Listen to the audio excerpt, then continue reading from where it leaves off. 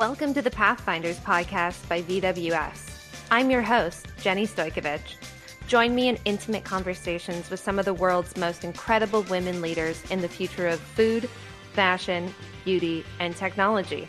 We'll dive into their stories, how they built their companies, and how they've dedicated their lives to creating a kinder, more sustainable world. Join us on our journey as we endeavor into this brave new future. You won't believe what's coming next.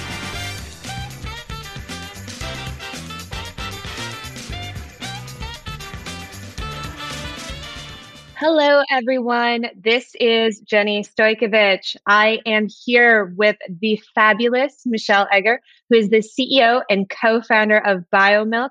BioMilk is working to create cultured breast milk. Really, really exciting. Now, first off, Michelle, cultured or cell-based? Please tell me. So it's cell-based technology, but we early on were trying to figure out what to call our product because it's not mother's milk, it's not formula, and cultured breast milk seemed to be easiest for moms to kind of understand. So while it's not descriptive to the technical community, it makes the most sense to our consumers. Absolutely. All right. Well, welcome. How's it going? Good. Really good. Glad it's Friday. Looking forward to a weekend. But otherwise, things are going well here in North Carolina. North Carolina. Okay. So I really, really look forward to getting into your story because North Carolina founders, that is not one that you hear too often. I'm sure that is a part of the BioMilk tale. So the first thing I would love to start with is a little bit about who is Michelle? What was your life like growing up and how you really started this entrepreneurial journey? Have you always been into food? So are you from North Carolina originally? No, no, you can't tell by the accent. I'm a Minnesotan. So I don't say y'all. It doesn't even sound authentic coming out of my mouth. So I don't try. And growing up, me as an individual, my mom was an environmental chemist. So she was like one of the original scientists making red tide testing assay kits. And she ended up being a stay-at-home mom for my sister and I. And we like to say she developed two little female scientists because of it. So my sister's a PhD plant biologist, works on corn genomics and brilliant. And then, I became a food scientist. Originally was my career path, and still my passion's always been food. And we really credit her to some extent with, growing up, it was why is the sky blue? And we'd get a very detailed explanation of light refraction and how the density of air changed over time and changed the way the waves would move. And that's why you would see different colors versus my dad, who ran our family's small office furniture company, who would always be like, you just have to explain it to somebody else. As long as you can convince them of what it is, it doesn't really matter. And I think it was a really good balance because of that. We both, as women, were really empowered to think about scientific careers. There was never any question of could we or could we not, and felt really supported and stimulated in a lot of intellectual ways that I'm sure many other females in this field either had from their parents or are giving to their kids now, and thinking about the opportunities women can be afforded in the STEM field. So that is such an interesting backstory because you have both an entrepreneur in your backstory as well as a scientist, and you became an entrepreneurial scientist. Yeah, it's really not a surprise that I am where I am to some extent, I think, for everyone else but me. I constantly have moments of imposter syndrome where I'm like, really? Are you sure? Like, really? Me? And I think everyone else around me was kind of like, yeah, like you've kind of had two core passions in life, which was food and feeding people, which is where my food scientist background came in. And, my other core passion has always been helping people, and especially being interested in how technology interacts with people's lives. And, I think like having two parents who really a pretty good blend in my personality that really describe what I do today. It's fun to talk to them now much more even than when I was like a teenager, because they really do. My dad gets arguing with lawyers about billing prices and understands all of that world. And my mom is much more on the how's the lab work going? Are you able to get supplies in the era of COVID? Questions that I don't think the average mom necessarily of every founder gets to have. That's incredible. I love the fact that you do have somebody in your background that has run a business before, because that's something that we've found is a big gap for a lot of the women founders that we speak to. Having that kind of backbone of somebody that knows how to start something and do it on their own. Yeah, my dad, we didn't always see eye to eye when I was growing up, that's for sure. And we've become much closer as I've gotten older, and that I really do understand the stress and pressure that he was under more frequently. then I think as a kid, it was like he traveled a wide territory in the Midwest out of Minneapolis, and he was gone a lot of weeks. And I didn't really understand like what a commitment that was to pursuing something he really believed in or was working on for his family. And now I have much more empathy for how hard that must have been. And I remember distinctly as a little kid, like he would get up and practice his sales pitch in the mirror when he was getting ready in the morning and in our basement bathroom. And like as a kid being kind of embarrassed about it and being like, that's such a weird thing. Like as a teenager being like, that's so weird, Dad. And now I get it, or he always answered the phone like, hello, this is Ted. And like, I do that now. I'm like, hi, you've gotten Michelle, and like, there are lots of mirrored images I think of that I become more and more like him every day, hopefully in good ways. Oh, that is so funny. I remember my father was in sales when I was growing up and very, very similar. And I remember being a teenager thinking, oh my gosh, you are so embarrassing. And now that I'm older, I think, oh my gosh, so much of the skill and talent that I think I've picked up in being able to have those persuasive conversations came from a parent that modeled that for me. Yeah. And was willing to, my dad at one point, I had an argument with my sister for a year or two in there where we were back and forth and he pulled me aside one holiday actually and was like, everyone is your customer, Michelle. Everybody in this entire world is a customer. And if you treat everybody like a customer to some extent, you will build better relationships and you'll have a more foundational experience together. And I was like, my sister is not a customer, like she's wrong. I'm right. Right. The usual. And he's not wrong in that manner, that if you do really think about like, how do I build relationships to help others? How do I build relationships to make them feel comfortable, to make them feel like they're correct? And we can have productive conversations about when we don't agree, because we have to have this ongoing relationship in some capacity. It is actually pretty successful. So he has more wisdom than I would like to give him credit for. And he can never watch this because he'll milk it for all it's worth and be like, see, you learned so much from me, Michelle, but it is true. You will hear about it for the rest of your life if he listens to this interview. My father and I in third grade did an online IQ test and he beat me by 3 points. And he is still talking about it all these years later. I love that. So it sounds like with your dad gone, women were really role models for you. So a lot of what you probably experienced was women-led growing up. Yeah. Minneapolis, where I grew up, is pretty liberal. There are a lot of really technical companies, and pretty much everyone's moms or dads around me that I knew had pretty interesting and technical careers, many of them, or maybe had left their career. It was still the 80s, had left their career to go home and take care of kids, but had been, an engineer at Medtronic or an obstetrician or, really pretty high-powered female careers.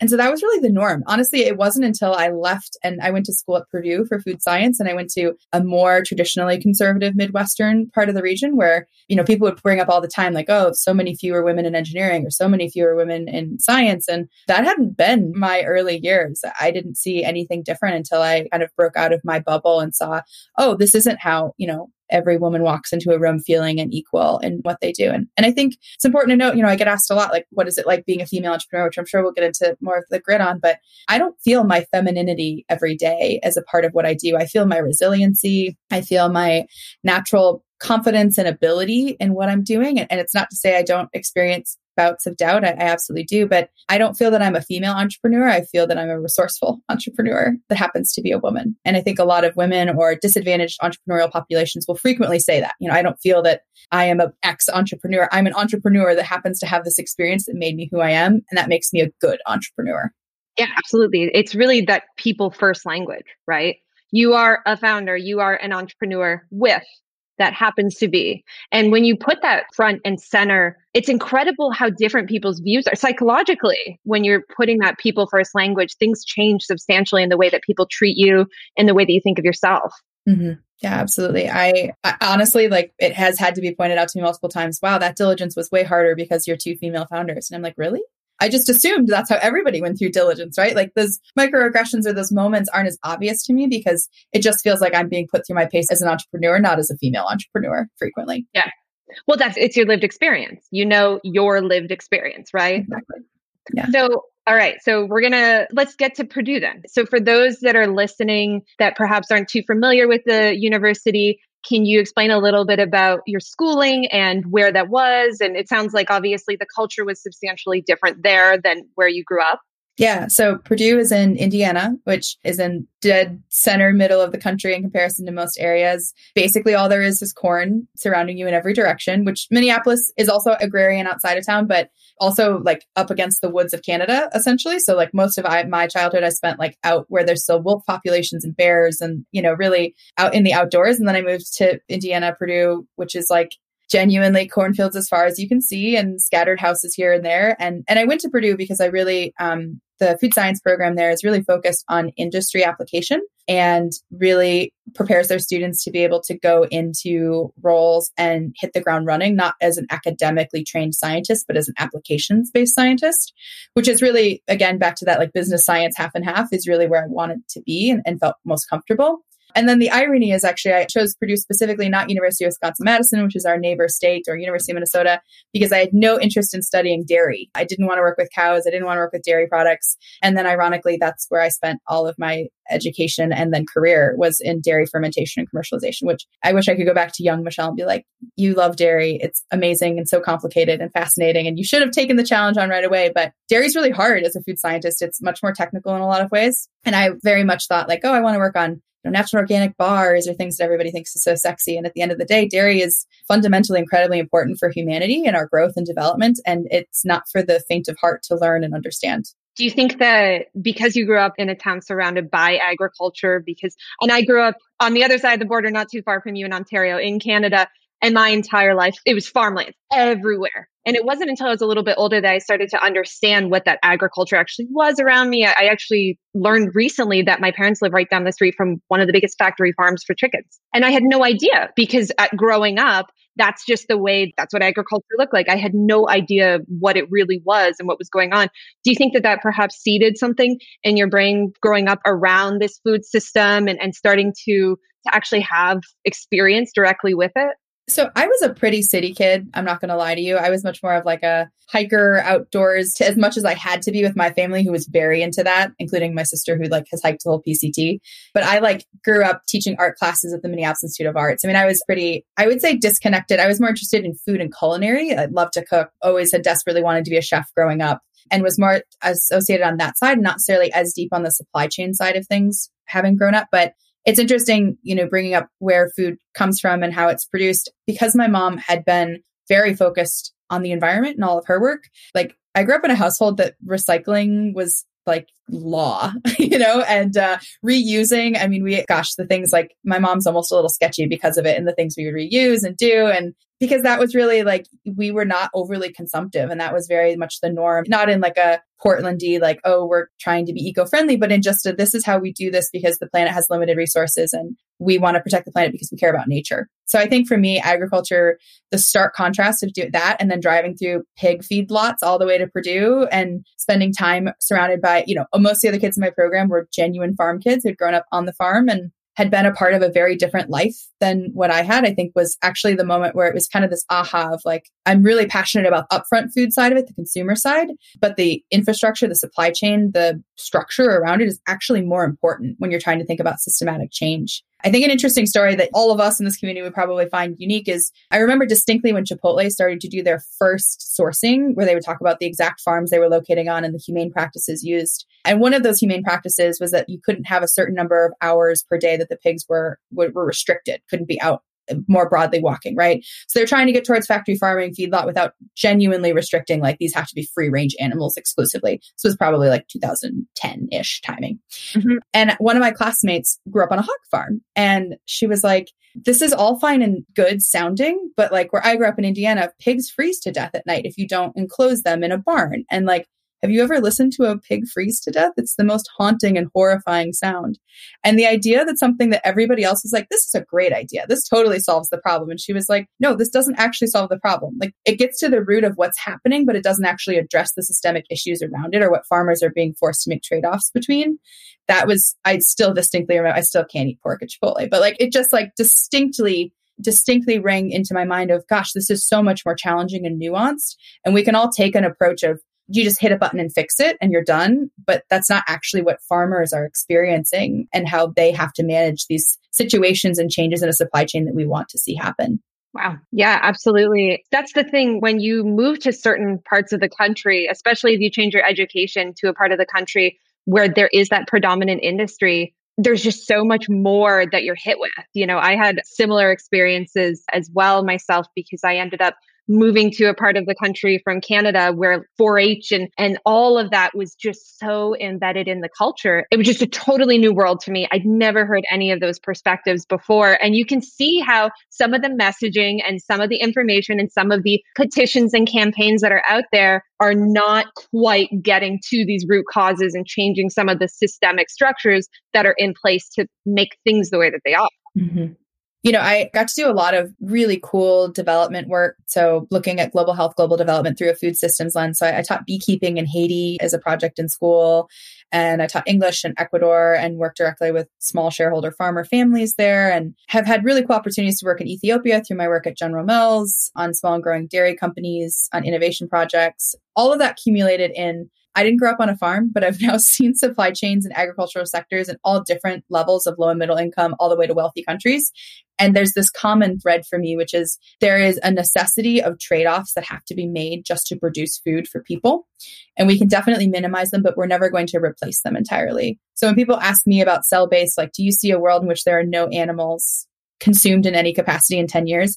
The answer is no. That's not the way the world is going to be able to move simultaneously and coordinated. And we have to be realistic about what are the in-between spaces that we can get comfortable enough and push the technology to get there without trying to bowl over, the culture and societal factors that are built around so many of these problems. And that's where I do get a little feisty and frustrated with the broader industry is this isn't something that happens overnight. There's huge momentum. It's incredibly exciting to see that, but we can't expect to change cultural and societal norms on a dime because it's what we want to see happen. Yeah, absolutely. I've had this conversation with a lot of folks. I've built my career in tech advocacy, so we've done a lot of lobbying. And one thing that I have learned, if nothing else, is that you're never going to convince a legislator to take any action that is going to put their constituents out of work. Yep. And that is the reality. And so with that challenge also comes the opportunity to create giant, biomilks and companies out there to make these amazing new future jobs. But until we have the ability to both transition people into those jobs or transition them out of these jobs into somewhere else where they're still going to be able to make a living, we're not going to be able to take down the structure that is in place. Employment and quality of life is incredibly important. Yeah. Yeah. And it's always the natural trade-off between planetary boundaries and raising the bottom rung of humanity. We talk a lot about nutritionally, right? That there is some inherent trade-off you have to make between protecting people or protecting planet. And every policy has to be run down the middle to some extent because you really can't prioritize one or the other because it's immoral in one direction or the other if you swing too far one way or the opposite direction. So it is incredibly nuanced. It's really challenging, but it's one of the reasons working on biomilk specifically is kind of the dream because we do really get to kind of thread the needle down the middle about how we think about solving these huge macro issues without having to directly pick sides. Are people more important or the planet that we live on? Yeah.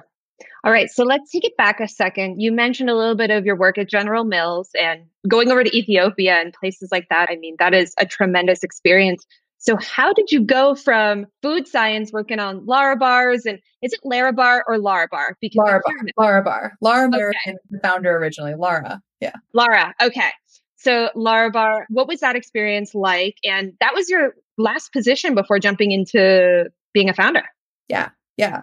General Mills was the dream company, being from Minneapolis, where they're headquartered. They're one of the friendlier big CPGs, I would say, out there. And I was really lucky that I was one of the only scientists they hired without a master's into an R&D scientist level role, one of the first and last, unfortunately.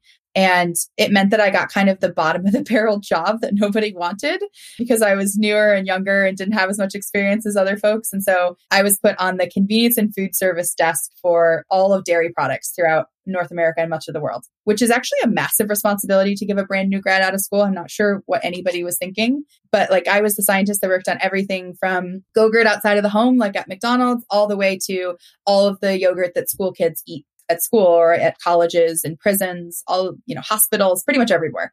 So it's not sexy. I didn't get to work on products that anybody knew about. They're all back of house. I wasn't able to go on a shelf and be like, look at what I worked on. But it had an outsized impact on not just the business, but on people. And the projects that really I loved were the things that I got to think about. How are we reducing sugar, going to natural flavors, natural colors, and changing a starch profile to be vegan on different products, right? And how are we thinking about being able to fit into the diets of people when they're outside of the home?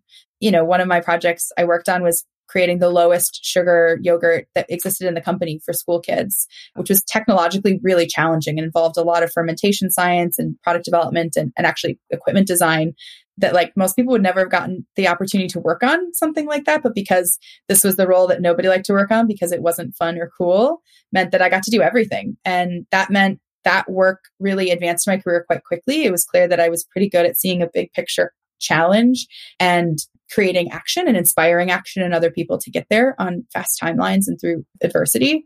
And so at the same time, I was allowed to spend about 10% of my time with Partners in Food Solutions, which is a nonprofit that a lot of the big food companies let technical talent donate their time to for pro bono consulting. And so that's where I was working with them, mainly in Ethiopia. I was a country lead working directly with small and growing businesses in the dairy sector. So I went to Addis Ababa and taught a dairy quality seminar to basically 95% African males and just a few females in the room through a translator, and had the opportunity to go see a number of my projects on the ground and take, small family owned companies from good manufacturing practice basics, like everybody needs to wear boots and you need screens on your windows to keep pests out of products, things that we take for granted here in the US, all the way to, how do we create shelf stable production lines so you can actually translate moving these products without a cold chain throughout the entire country. And that work became increasingly more inspiring and more impactful and just significantly more meaningful to me than another strawberry yogurt. And I had a specific opportunity. So it was December, I think 2017. We had a new White House changeover and USAID funding was basically all frozen. And I had to tell a client that we had made this really beautiful and amazing plan for that it wasn't going to happen. There wasn't funding to do it. And I just been agonizing over telling Hirut was her name. And Ethiopians by nature are very like staid and stoic and very like even keeled, I would say. And so I started to tell her this and she like cut me off and was yelling, truly yelling at the translator in Amharic. And I'm like, oh my God, I'm going to get it. Like this poor woman, like I've promised her the world. Now I have to tell her it's not going to happen. And it came to light that I had made this random suggestion at the conference I had taught the year before about a number of the dairy owners collaborating to get night milk chillers so they could collect milk 24 hours a day rather than only during daylight hours, which is what they've been doing previously, which you get pretty terrible quality and adulteration challenges. And they had gotten a grant for it. And they were going to build 100 of these milk chillers throughout Ethiopia in the next few years. And she was going to be busy helping revolutionize the dairy industry there. And I'm not a huge crier, but I literally broke down into deep sobs on the call. And, thanked her profusely and she thanked me. And it was this beautiful moment. And I hung up and I started Googling, how do you have a social impact career in food? Like, how does one do this as a daily career? I don't know what job I want, but I wanted to feel like this every single day. How do I get that? How do I find that? Which sounds so millennial, but is genuinely what happened and was really changed the trajectory of my career. And that particular moment is what inspired me to apply in the last possible moment in the final round to go to business school. That's incredible. So that experience in Ethiopia, do you feel like you were treated any differently as a woman that was coming from the US? It was insane. I was teaching, fundamental microbiology. I was talking through, checking for adulteration and quality, processing equipment. Things that I was very well versed here in the US, but was a pretty junior scientist, to be honest, to like professors in Ethiopia that are teaching dairy science, and things that it was like, you probably know way more than I do and have significantly deeper hands-on experience than I ever could in my career. But they were so kind and empathetic and excited to learn. Like the first day I remember being really nervous and I was like, I can't believe it's going to be me and 80 African men in a room learning about dairy for 4 days, like who decided this was a good idea? And by the end of it, after every talk, we'd be there for like 6 hours a day and they'd come up and have all these questions or all these, notes or things they wanted to learn more about. And, I'd be able to connect them with resources at Purdue or University of Wisconsin or some of these other institutions here in the US to learn more. And it was so beautiful because they were seeing the potential of a sector changing nutrition in their country. They were there because they were leaders in their sector and knew that they had a lot to grow in still. And not everything from a Western world was going to be applicable, but there was still so much to learn that they were excited to learn about, that we got to have conversations about, like, you're never going to get a cold chain here. We're 40 years out from a sustainable cold chain at this rate, unless China picks it up and builds it, basically. I literally had a question phrased at this at the conference. And so it was like, so how do you get around that? And then being able for us to spitball in real time about, okay, I've brought this from a very Western view of here's what you need to be able to build the perfect food system, which is not perfect. Let's throw that out the window, right? And take the fundamentals of what I'm going to talk to you about today and think about how does it apply in this different environment, a different world. And that's what the work that everyone in the cellular agriculture plant-based field is doing now, right? Is saying like, okay, the fundamental rules of food science, of food, or of nutrition are the same, country to country across the world. But we have to adapt and we have to be thoughtful about how this applies within the sociocultural context and within the technological progress of a country. And in some ways, we can leapfrog and not create the ills of the past and never have to even worry about some of the adverse effects. And in other ways, we have to be really creative in how we think about solving problems when you don't have all the perfect tools to get there. So there's the plant-based and the cell-based. So for this purpose, let's talk about the cell-based. Do you think that in terms of the scalability and the solutions that cell-based can provide, is this something that's going to be more for the West, or do you think that there are cell-based solutions for other parts of the world as well, especially developing nations? Yeah. So this gets to actually my last experience that we haven't touched on, which was my time at the Bill Melinda Gates Foundation in their nutrition private sector partnerships team. Because my stated project goal was, how do we think about creating sustainable supply chains for good sources of protein in low and middle income countries that experience high levels of stunting in children, stunting and wasting.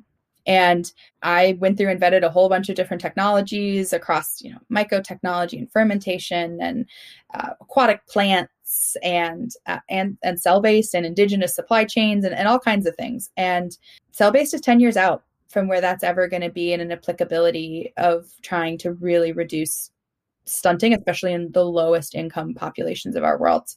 And honestly, it's one of the things that stresses me out about the most in participating in this part of the field. Most of my work has been really centered around how do we help people?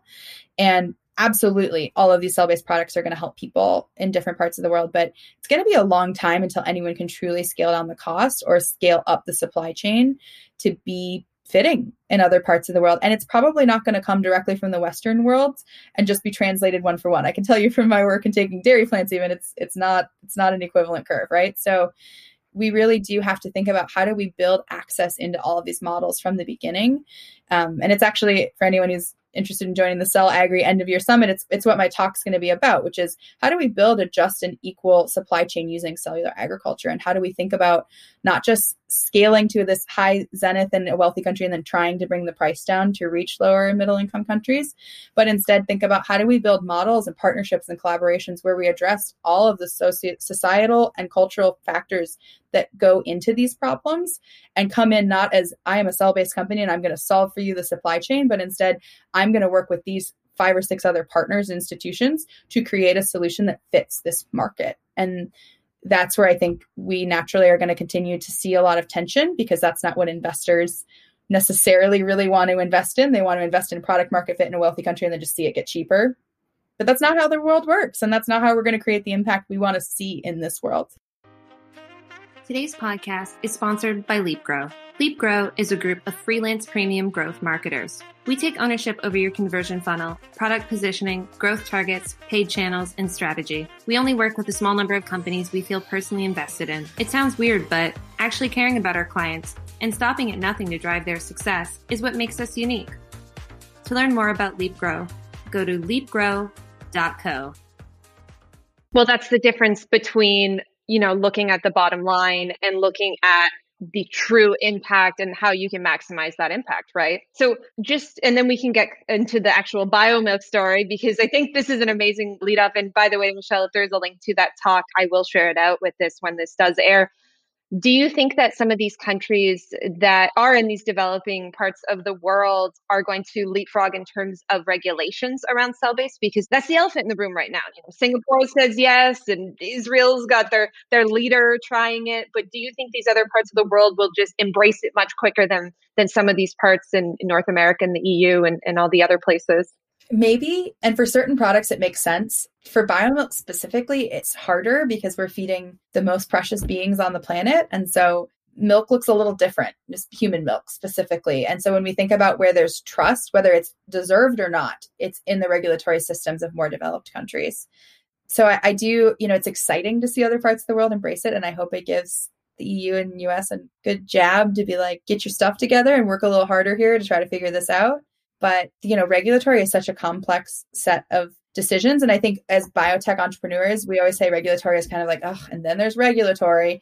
But those policies exist to protect people. And at the end of the day, we should all want to see people protected at the best that we can as companies and individuals. And so, I frequently get asked, like, are you so excited to see technology in the food sector? And I'm like, no, well, we don't all die from all kinds of enteric diseases because we have food safety practices, which was the last revolution, I would say, in the food sector and industry. Did it create harm too in the fact that we moved to more standardized factory farming and processing? Absolutely. But we all can eat the foods that we eat without fearing for our own health because of technology in the sector. And likewise, I think when we look at cell-based and we look at plant-based, there's a lot of proof that has to happen to show that these are the right innovations being done in the right ethical ways. And there are other parts of the world that may not have as many qualms about checking all the boxes. And I think we can see, distrust or fear in vaccines and other things as a pretty good example and proxy for you don't really want anyone to doubt whether your regulatory process was done appropriately or not. The moment consumers can't trust in the science, your products are dead in the water. So we all have to kind of play by the rules that they exist and influence those who make the rules to reconsider for the future what that will look like for this technology sector. Yeah, absolutely. We have, I think the most recent survey in the US is 30% of folks don't trust the COVID vaccine when it's going to come. Yep. And it's, rightly so, right? And to some extent, I believe in it. I trust in it. I'm a scientist and so excited to see how fast the biotech sector moved. I can't believe we did this in a year, but it's amazing. It's a feat of a humanity. That's something that everybody that's listening should understand, that these intense moments of scarcity and these emergencies, this is when true innovation that leapfrogs the entire planet forward happens. And we are watching it happen in real time. And I'm a strong proponent of capitalism is bad when not directed appropriately, hence social impact and social entrepreneurship. But the fact that capitalism has been able to spur innovation like this and collaboration in some ways, this is why you want your industrial pharmaceutical sectors to compete, because when they compete, they can do astounding things. Things that truly are going to transform our situation today. So I'll get off my soapbox, but needless to say, science is amazing. People who understand it absolutely believe in it, but it's also really complicated and hard to understand. And people who can translate complicated science into understandable terms are few and far between in a lot of ways. And so I don't blame people for having concerns or having fears. They're hearing a lot in the media about vaccines or about other parts of science, and that will bleed over into some ways in the way that people look at biotech or lab grown. We saw the art installation or art piece, of course, in the last week of, human-based steak being consumed and some crazy stuff that people are having some reactions to, in part because scientific communications are hard. And I don't think anyone is doing a particularly good job at making it an inclusive field for people who may not have had the training or understanding to really get what we're working on. Yeah, and we also live in a world with increasingly polarized news outlets. We're in a very difficult time right now because while we have all of the science accelerating, we also are at probably the worst moment in terms of technology and what it looks like to actually go into these platforms and ensure that we are putting out real and accurate information. I don't think anyone has a solution for that. There's Senate hearings happening as we speak right now talking about this. So it remains to be seen what they do next there. Let's get into the biomilk. How did you come up with the idea and what did it take from that moment in your head to actually getting on some sort of investor's desk and pitching? How did you do that? What was that process like? So Layla's the true innovator, my CSO. She's been working on milk outside of the body since 2013 and been working in cellular agriculture before it was cool to some extent.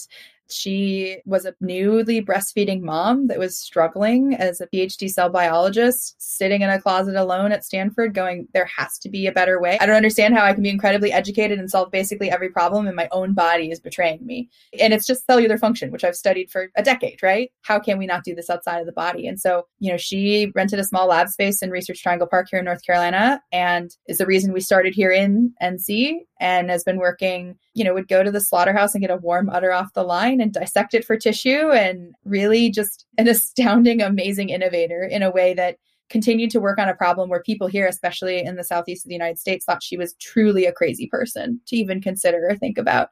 And so I had the opportunity through a mutual friend, came out of the Gates Foundation, and was kind of trying to think on, gosh, I don't want to go back to corporate America. What does it look like for me to participate in some other part of the sector? And startups really even weren't on my radar and like, oh, I'm going to found a company. It was like, I just want to find something that I can feel good about applying my technical and business skills to make positive change in this world. And a mutual friend was like, I know this crazy lady who's making milk outside of the body. Do you want to meet her? Exact quote on the intro. Always yes.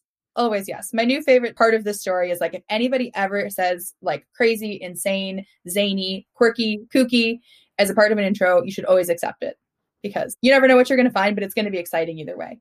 And met Layla, and it was clear, her passion and alignment was really around women's health and women's empowerment, utilizing this as a tool to think about how we create better equality between parents and between men and women in the workplace and benefit babies is a part of that. And my passion really came from the leverage points of infant nutrition, specifically on the outcomes it can have for humanity and development, which is where my global health, global development, good source of protein kind of world had come from. And we were kind of a match made in heaven. I understood the CPG side of the world and the business and the food science and acceptability and consumer work. Like all of that had been my world for a very long time, plus the international kind of aid and human development space and components. And then Layla was this hardcore badass, if I'm allowed to say that, female scientist who knew what to do, technologically deeply understood this space probably better than anyone else and continually better than anybody else. And she just needed someone to help this vision come to life. So about a year ago today, actually, we were sitting in a coffee shop here in Durham, North Carolina, desperately trying to get through a grant application that was due at 5 p.m. We were there like literally 10 hours straight. We were laughing about this week because we're both procrastinators and clearly can't do things on time. Thank God we have other people on our team now that keep us on track. And we went from being kind of like, oh, this is kind of a fun project we're working on, to like, we're BioMilk. We're a company and we're going to take a run at this. And, we have to, like, Layla had quit her full-time cushy job and I was getting ready to graduate, and it was like, well, we have to either make it work or I guess join the real world and not get to see the world as we want it to be. And so it was really personal for us. It really felt like we were fighting for women and we were fighting for humanity, and that we had to show investors and partners that this was not only possible, but had the potential to change the world. And I think in our passion and our backgrounds and our personalities, it was really clear that like we deeply believe this is the wave of the future, and that people like us have to be at the beginning of the charge to make sure that it's done sustainably and ethically. What was it like the first time that you wrote BioMilk out with the Q and it was a real company? Do you remember that feeling? Yes. So it's interesting actually, because when we first wrote it, I always write it in caps because for some reason it looks weird to me in high uppercase B and lowercase letters, which has kind of stuck now because of me. But Layla had always written it differently. So I remember like even a light disagreement over like, doesn't that Q look weird? Like that makes me feel like at the time there were like Mink or whatever, which were those like portable smoking cartridges. And I was like, I don't want to be associated with that. It makes me uncomfortable. Like there were all these like weird little things that popped up. And so it didn't really feel like a business until we got our own email addresses, which is such a laughable thing to say. But I remember like creating a signature. We were like, oh, maybe we should have matching signatures, or like at least have some of the same information, and started to send out emails to talk to mentors and advisors. And that was the moment where it was like, oh, wow, we're a company, I guess, and we're incorporated now. And we, now we just have to find some money to actually make this thing happen. But, we had the business plans and we put together all the commercialization and strategy work. And that part was easy because that's what we were passionate about. Then the next question was like, oh shit, how does somebody raise money and actually like make this happen? So how did you do it? Do you remember? Tell me your first pitch presentation. How did it go? So painful. So painful. We met with a guy in San Francisco at a WeWork just at the beginning. This was like January. So it was like just at the beginning of weirdness. Like people were starting to talk about virus, but it hadn't really happened yet. And so last time, like any of us had traveled, and the pitch went fine. He like didn't want to see any slides. So I just talked through it, which is fine. I'm not really a slides person anyway. And Layla, as always, swimmingly answered her technical questions because that is her world. And she had been getting better and better at synthesizing quickly what exactly she was trying to say. And we got to the end of it and he was like, great, send me your VDR. And I was like, what is a VDR, do you say? I mean, I literally said it like that because Yeah, 'cause I was like, I mean, I'm a pretty like you learn in public. Everybody doesn't know what they don't know, and it's okay to admit when you don't know it. But even I was a little like, well, I'm just gonna say it because I'm not gonna be like, yeah, I'll send you my VDR. Cool, see you on the golf course, because that's not me. And so I was like, what is a VDR? And he was like, oh, a virtual data room. And I was like, I don't have one of those, but I will make it and I will send it to you. And I did. And, then from there, it got easier and easier. Layla and I got better at, I think, explaining the core of the why and the how rather than just the what much more quickly. And we were pretty clear and upfront about we're not here to make money. Like, point blank, which is not something you're supposed to tell investors, but it quickly vetted who believed in the mission and the organization and the belief that this will be profitable because we are solving a problem that needs to be solved, and that this technology should be in the world because it has potential for change,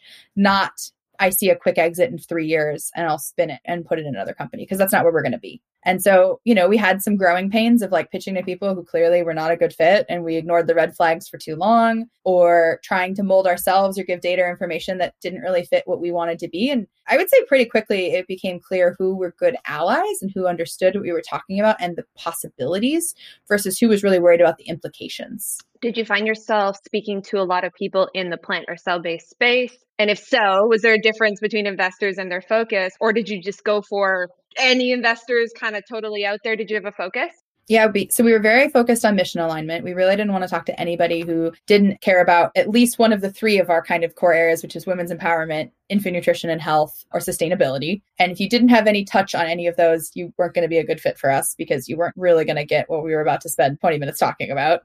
And we were pretty clear that we wanted to be well involved with the food sector, but didn't feel the need to be deeply tied into the typical players. Like, we were interested in some of them, but, a lot of companies in the space, I think, are often looking for like, oh, I want the same investor as Mosa Meats, or I want the same investor as, Memphis, or like, they really want to be a part of the cool kids club. And we really didn't care. We really wanted to find investors that we felt would support us, that understood the issues that we were trying to solve and believed in the technology and the potential for it. So we talked to lots of people. We actually ended up with a lead much more focused in sustainability than food, ag, and tech, I would say. We spoke a lot to groups in women's health and health tech and in that space, because we're very much a kind of borderline product, food as medicine, women's empowerment, women's health space. And we were looking for partners with specific skills rather than sectoral mandates that really guided the way that they invested. Do you think that there's something to the fact that so many of this is going to be the worst pun, new crop of cell-based companies are led by women? So, your originals, your Memphis, your Mosa, all those are all male leaders, but there does appear to be this new crop of women leaders that are popping up all over the world, in China and in the US and Singapore. Do you think there's something to that? Absolutely. I think female scientists, especially female technical leaders, have always been looking for more meaning in the science that they do, because they don't always fit in the grind of being in a male-dominated field. So when you're already kind of put on the outs a little bit, and you have this maybe even a little chip on your shoulder of like, I'm always the only woman in lab meeting, or I'm always the only woman in this, or I'm always the only woman talking about that, there is some level where you start to say, okay, well, if I'm always going to be on the outside anyway, what do I care about science to do? What does science mean to me? If I'm not going to be first author on every paper, screw them. Why don't I worry about the other applicability of my technology or of my space or of my passion? And I think because of that resiliency, because of that direction of thought, and because a lot of women do have a kind of a higher calling in some ways of trying to see something better for people around them by the work that they do. Not to say that men don't, but a lot of women do. It's a natural fit for a lot of technical women in this space to be like, screw academia. I'm not going to sit here and be a PhD that doesn't rise in the department as quickly because I'm not a man. And instead, I'm going to say, what else can I do with this? How else can I change the world? And biotech and food tech in this space is a really good fit for a lot of us. So yeah, I think women, and I think you start to see, disadvantaged entrepreneurs from around the world. We're looking at different socioeconomic backgrounds, different races, different experiences, different education levels starting to pop out of the woodwork in some of these spaces. And I think it's not surprising, because this food system is incredibly filled with hierarchy and power. And there are a lot of people that I think when you look at the institutions of it can say, this is going to change a lot of the dynamics of power that we see in this world if we can adjust it to be how we want. And women tend to lead the charge in that space a lot of the time. That has absolutely been our experience because I had a podcast yesterday I was speaking on, and they were talking about how is it that women can just continually face so many barriers, but they keep going. Where did they get that from? And I think that's because there's something else that drives women. It's not about making money. Making money is great because, quite honestly, you can use that money to do more impact with it. But I don't think that that's the bottom line for most of the women that are in the space. No. And even I think women more broadly, went to a top 10 MBA program, right? There are greedy people, male and female, right? There's always some select part of the population that they're there to get a big fancy banking job and be damned if you get in their way. Yeah, right. A nice car, fancy shoes. God, the shoes that I saw at school that it was like, I don't even understand. But I think even women in that field, a more traditionally trained business field, not even technical, most of them were significantly more active, for instance, in supporting other people in the school and in leaders and a lot of the student-led organizations. Many of them were a part of Net Impact Club. Net Impact was one of the largest clubs at my business school, which is very focused on social impact and entrepreneurship. And that was driven by the fact that the 40% of the class was female and they were basically all in Net Impact. And, you see even some of my closer friends from school go off and, they're taking big, bad banker jobs, but they're doing green deals, or they came out of education and they're working on, shoring up infrastructure. And they still have really high powered, traditional, greedy careers, but are multifaceted people that bring all of their experiences and care to what they're doing. And I trust them a lot more working at Goldman Sachs than I do the average dude working at Goldman Sachs. Oh, we need to infiltrate everyone. It's the agenda. Don't tell anyone. Absolutely. That's what VWS is for. We're here to find women in every sect of the world and give them the ability and teach them and empower them how they can bring compassion to their career, because we can have an influence no matter where we are. Whether you're founding a company or whether you are that person at that Fortune 500 company that is changing your company policies, there is a way for you to move the message forward and to move things forward to a better place. Yeah. Yeah. And we're at an interesting time right now, an interesting crossroads where stakeholder capitalism is becoming not so weird to talk about, instead of just shareholder. And it's a little more in vogue to talk about the things that even a couple of years ago when I started business school were not at all cool or were like pretty tip of the spear. You were pretty hippy dippy and people like wondered if you hugged trees too. And like, that's not the world increasingly. And I think it is becoming more and more normal to say you're allowed to bring your passions and beliefs and cares to the work that you do and try to find impact in everything that we work on in this world, because at the end of the day, especially in Western countries, whether it's good or not, like we work, live to work, right? Like we love what we do. We want to feel passionate about what we're working on. We give a huge amount of our life to it. And so I hope that most people look at that and say, all right, what do I want my legacy to be is what I'm doing, even if it's not necessarily in a traditional sector where people would applaud the work that's being done. Because if we don't have institutional change in all of these sectors, it doesn't matter how cool the tech or science is, it won't create the change that we as founders want to see. Absolutely. All right. So I have one last question about the founder experience. I would love to know, what is the biggest mistake you think you've made so far? And what did you learn from it? Biggest mistake I've made so far, I think, is taking things really personally. I am my harshest critic. And I knew that going into this. One of the skills that I had been cultivating for the last few years was learning to let go when I make mistakes, or when I perceive that I've made mistakes, and learning to let go of things that bother me. I'm still not great at it, to be honest. But I think early on, I felt things really personally, like I had failed, or I had to do this, or I had to fix it. And not thinking about that this is a team. This is a big environment of people trying to work on this space. You're not going to solve something single-handedly overnight. And I was pretty hard on myself at various times about like, oh, that pitch did not go well. You should have done better. And instead of, I think, moving on more quickly and saying, yep, you messed that up, wasn't great. How are you going to improve? I think I kicked myself for a lot longer than I should have. And in some ways, we could have moved even faster and just more healthfully for everyone's involvement if we had kind of cut through the bullshit a little bit more quickly. And some of that comes from my natural insecurity as being maybe not even just a female founder, but a younger female founder. I mean, I just turned 28 in October. And I think some of the time there is some imposter syndrome of like, maybe I'm not the right person to do this, or like, God, you messed it up again, Michelle. Clearly you're not the one who's supposed to be handling this part of it or talking about that. And the truth is nobody really knows exactly how to do everything. And it's really challenging. It's actually funny on this call. So I'm wearing like basically no makeup, in part because I was on my corporate coaching call. I have a fabulous mentor who's coached me for a couple of years, and I was crying on the call, which again, I'm not a huge crier. So he was like, "Are you okay?" At the end of the call. But we were talking about the fact that one of the things I worry a lot about is that I am a driver. I push people really hard.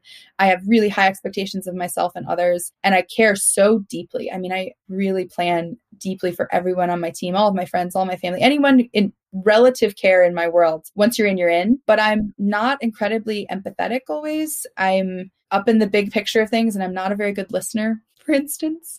And I know in myself that I'm not a warm and fuzzy person. My passion and my compassion comes through, but I'm not the person you call to just be like, "Oh, I've had a really rough day," because I'm always trying to get you to the solution or get you to fix it or help see how I can make it better. And it's a coping mechanism of myself, but it's definitely an area that I think I need to have been gentler on myself in the past and need to continue to be gentler in the future of, I'm not perfect. That's okay. And no one expects or wants me to be, because then I wouldn't really be me. I totally feel you on the problem solver piece. I think that's my lot in life, right? And I get people all the time that are just like, "Jenny, I just wanted to tell you about how I was feeling. And here I am with 3 or 4 different solutions. I'm creating like an action plan." That is totally me. And it's endless. It's even like my poor boyfriend. He'll be like, he'll come home from work and be like, "This went wrong and that went wrong." And I'm like, "Well, you should talk to this person. You should do this." And he's like, "I don't want solver, Michelle. Like, I just want you to listen, make good eye contact, make reassuring noises, and then have a good comment at the end.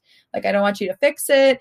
I don't want you to get distracted and be thinking about something else because you know you can't fix it. Like, not everything is something to solve." And I think naturally, especially as women who want to see this dramatic change and want to create this new world, we're always hustling. We're always pushing. We're always trying to get everybody to be the best they can so that we can create this utopia that we're dreaming of, right? And at the end of the day, like, people are people. And sometimes you all just need to sit down and be like, "That was shitty. That was really, really shitty. And like, let's wallow in this for 10 minutes. And I'm not a good wallower. So I think in many ways, I push myself really hard. I push the people around me really hard. And my 2021 goal is to work on my more humanity, empathetic side and be a more intentional leader about being there for people and not expecting them to push themselves into something of a version that I want them to be, even though they'll get there just on their own time. So one of the ways that my husband and I figured out how to communicate, because he is much more on the emotional side, is we reference the Sims bars, the little like social meter, the this one meter. And so tell me, he'll be like, "This meter is running low. I just really need some help on this meter."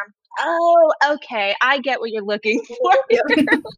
It's funny though, but when you create these little ways for yourself to think about what you're taking in, just those little tricks, they really help me because I'll do the same thing. My instinct is like, fix everything. We can't waste a moment, but sometimes just letting the bar refill. That's all you need to do. Yeah.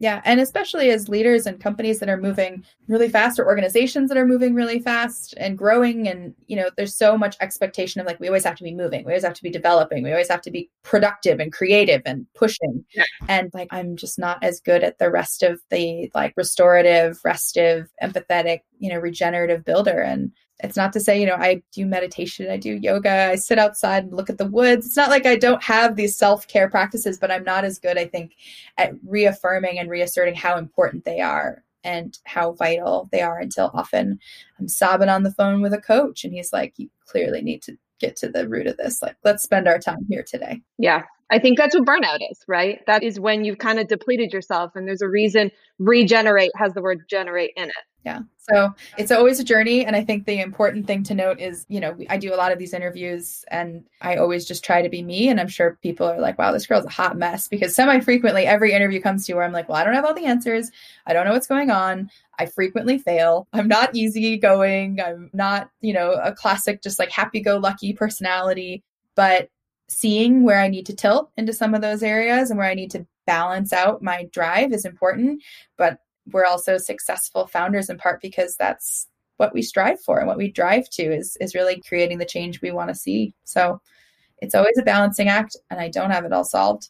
But anyone who ever wants to talk about it or learn more or just complain about how hard it is, that's the complaining I can do. And I'm always happy to talk about it. Absolutely. So the last thing I'm going to ask you is the VWS community is very much comprised of many, many women that are either in the plant-based sector, in the cell-based sector, or perhaps people coming into the space and learning about the sectors. And so I'd love for you to just leave off for For those that are vegans or coming to it from a compassionate lens, what would your pitch of BioMilk be to them, and how we are going to build a more sustainable, kinder world? And then for those that aren't in that sphere of things, why should they care about BioMilk and what you're building? Yeah. BioMilk is kind of the perfect opportunity to talk about sustainability without having to sell someone on sustainability.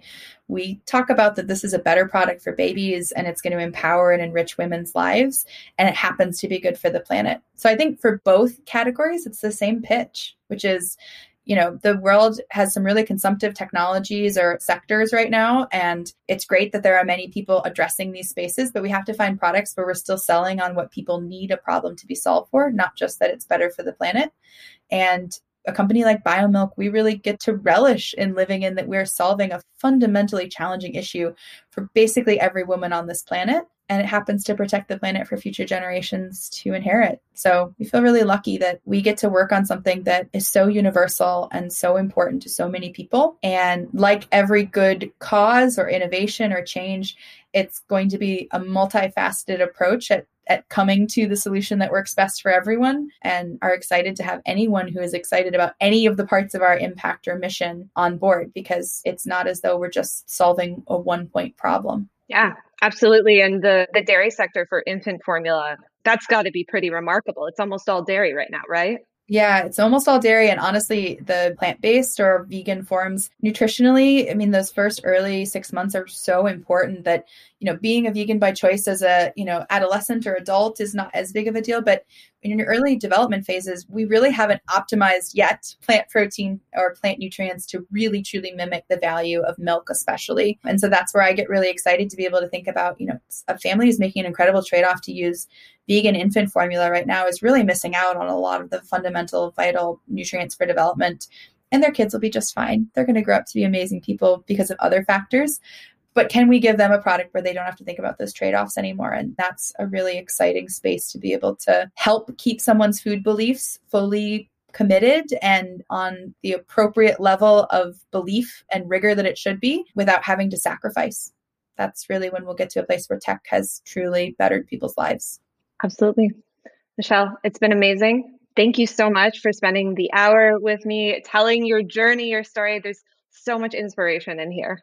I'm so glad that we had the opportunity to do this, and, happy to have any other interactions in the future with VWS. We really support your organization and see that it will have such hopefully catalytic potential, even more than it already has, for women in the sector, out of the sector, and around the world. Thanks for joining us for today's Pathfinders podcast. I hope you'll rate and subscribe to follow more conversations like today. If you want to learn more about how to get involved with VWS, please check out veganwomensummit.com or follow us on Facebook, LinkedIn, or Instagram with @VeganWomenSummit and on Twitter with @VegWomenSummit. Don't worry, you can find the links in the show notes. We're building a global community of women dedicated to creating a kinder, more sustainable world. Powered by CEOs, investors, celebrities, Olympians, and more, our events and media platform reaches thousands of women every day across 6 continents. We'd love your support. You can reach out to sponsor this podcast and more at veganwomensummit.com/sponsors. See you next time.